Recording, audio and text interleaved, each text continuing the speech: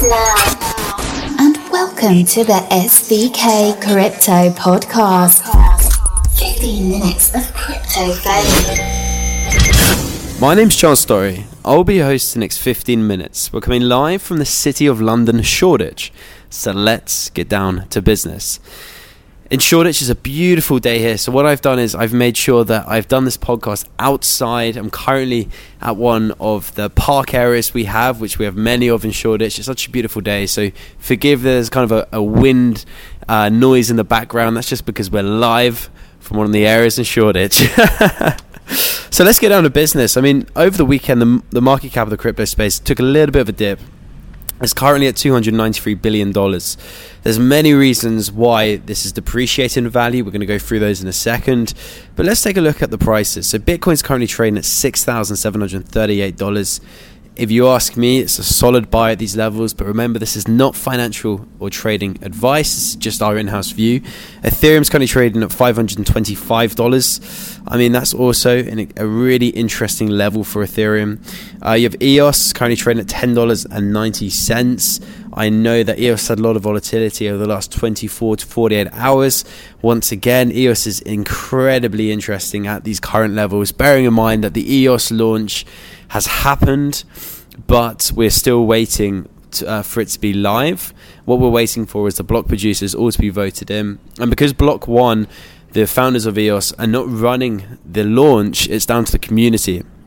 So that's why we're seeing a little bit of hold up in some areas, and everyone has to agree, and everyone has to make sure the majority are agreeing and everything together. So that's kind of the small hold up that we're experiencing. But everything's going to be A-OK, and this is going to be trading live soon, and it's going to be the live mainnet as well. We're going to see lots of interesting airdrops. We're going to see lots of interesting projects coming out. We're going to be seeing lots of news breaking pre-existing projects from moving over from Ethereum to EOS. So that's going to be really fun and exciting to monitor and bring you guys up to speed with the next couple of weeks. We have Neo currently trading at $44.38.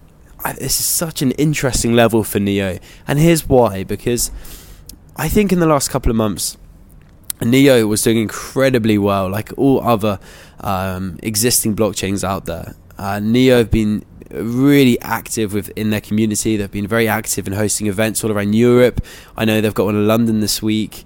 So I know they're very active in the space, and I know they're very active in building their own developer community. But the issue of Neo, and we keep saying this time and time again, is the network effect isn't quite there yet. And this is something that really, I think, really holds them back in some respects. But other than that, they're an amazing project. They're doing amazing things.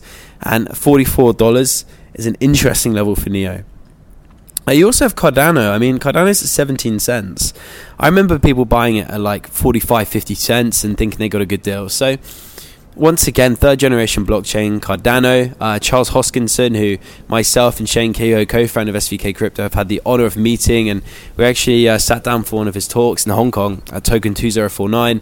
Very, very inspirational talker. I mean, if you're not aware of Cardano, you're not aware of Charles Hoskinson, definitely check him out and check out what they're doing. He does an amazing presentation on Generation 1 of the blockchain, Bitcoin, Generation 2, Ethereum, and Generation 3, EOS, Cardano. He doesn't mention EOS, obviously, because they're a competitor, but it's definitely worth checking what he has to say out, because it makes a lot of sense. So that's what's been happening in the market itself.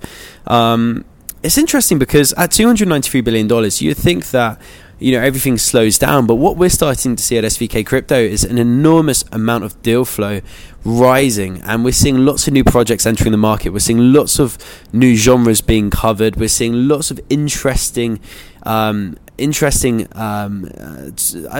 topics, interesting technologies being challenged. We're seeing scaling going through the roof with new projects that are there to help and improve and nurture where we currently are at the minute, and trying to take us to the next level with hundreds of thousands, if not millions of transactions per second. Whether they can actually execute upon that, I'm not really sure at this current stage in time, but we're seeing lots of projects kind of coming through in those areas, which is great to see, and hopefully one of them is able to execute upon that and make it happen. So let's get back to why the market cap dipped over the weekend. And here's one story that I feel that will add some value and shed some light on the situation. And here's the title: Buy the FUD, mainstream media convinced CoinRail hack caused crypto price plunge. Cryptocurrency users are venting frustration on June 11th after mainstream media outlets reported that crypto markets had fallen, namely due to the hacking of a small South Korean exchange, CoinRail. As both Bitcoin and altcoins fell June 10th, sources including Bloomberg, The Wall Street Journal, Reuters, The Guardian, and others claim that CoinRail's hack, with local media reporting caused $37 million in losses, had crashed the crypto market.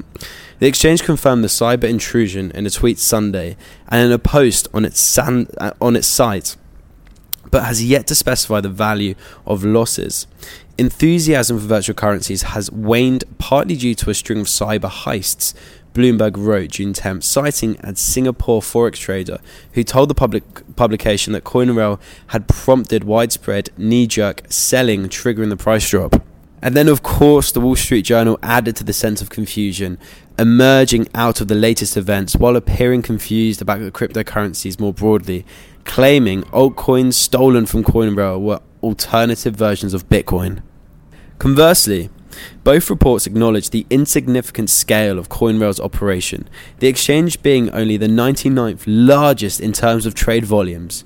Trading was $2.65 million on the day leading up to the hack. So that's absolutely insane. This is nothing for the crypto space trading volume wise, and it's interesting to see how everyone's trying to find negative stories. And as we always say, the market is sentiment driven, but is this the key factor behind the depreciation in value that we saw over the weekend? I'm sure it's a factor, but this isn't the main reason why. It just doesn't make sense. CoinRail is such a small exchange. Obviously, when an exchange gets hacked, it's not good for the space, it's not good for the overall price, it's not good for the overall market. But CoinRail, as pointed out, is the 99th largest exchange in the world, $2.65 million on a trading daily basis, volume-wise. It's not the biggest of deals. Now, if it was a Bitfinex, if it was a Kraken, if it was a Coinbase, it would be up in arms. It would be an absolute situation that we'd have to deal with. It would be very negative for the space. But, CoinRail, it's $37 million that has apparently been stolen. So we have to see how this really pans out, because when they look at first of how much is stolen, they always give like a figure that's probably a little bit under the truth of the situation, and then they'll come out of who actually stole it. And sometimes it's in-house staff, sometimes it's external. You never really know, and it always takes time for these situations to pan out. But that's just what's been happening, and that's the news that's broke. And this could be one reason why the market depreciated in value over the weekend. So I thought I'd bring it to your attention. What I thought we'd do now, just kind of switch things up a little bit, I thought that we'll go around the world and give a kind of the top story of what's happening in that country. So to kick things off, let's go through the UK. So in the UK, the London Stock Exchange agrees to list Argo, a crypto cloud miner. Jonathan Bixby, Argo co-founder, says it's incredibly expensive to buy upfront the hardware you need at $5,000 a machine.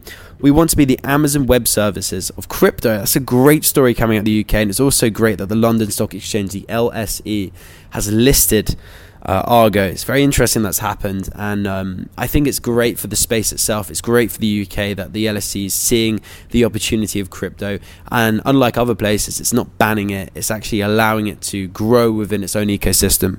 So in Switzerland, a big story that came out there is the canton of Zug will trial a voting mechanism based on the blockchain-based ID system created by Uport. After downloading the Uport mobile app, a Zug citizen registers their Uport ID on the Ethereum blockchain. This globally unique identifier is the public address of a smart contract known as the Uport proxy contract, says Uport. This will be enabled by Uport's smartphone app, and votes will tackle most of the community's issues. A great story, seeing how the blockchain can embed into our everyday lives in a very small and controlled space, especially in Zug, Switzerland. I know it's got a small population, but if this works successfully, you could see this kind of trialing out on other places around the world. It's just a shame they're using Ethereum because they're going to have issues with scaling. It's interesting because another story we picked up in Brazil, the Brazilian Association of Cryptocurrencies and Blockchain, also known as the ABCB, has petitioned the Brazilian Council for Economic Defense to prohibit banks from exerting hostility on cryptos and associated firms. This is really, really good because it really helps the space within itself. It really helps their small ecosystem in Brazil to grow and build without the banks trying to shut down different bank accounts and making it a little bit trickier for everyone trying to grow their businesses within that. So that's a great story coming out of Brazil. In Russia, we also had some news. Russian court sides with Custom Office to ban the import of mining equipment to one citizen. So it's always kind of strange what happens in Russia itself, but I mean they're trying to shut things down over there, and it's very evident if you look at the space and look at what's coming out of Russia.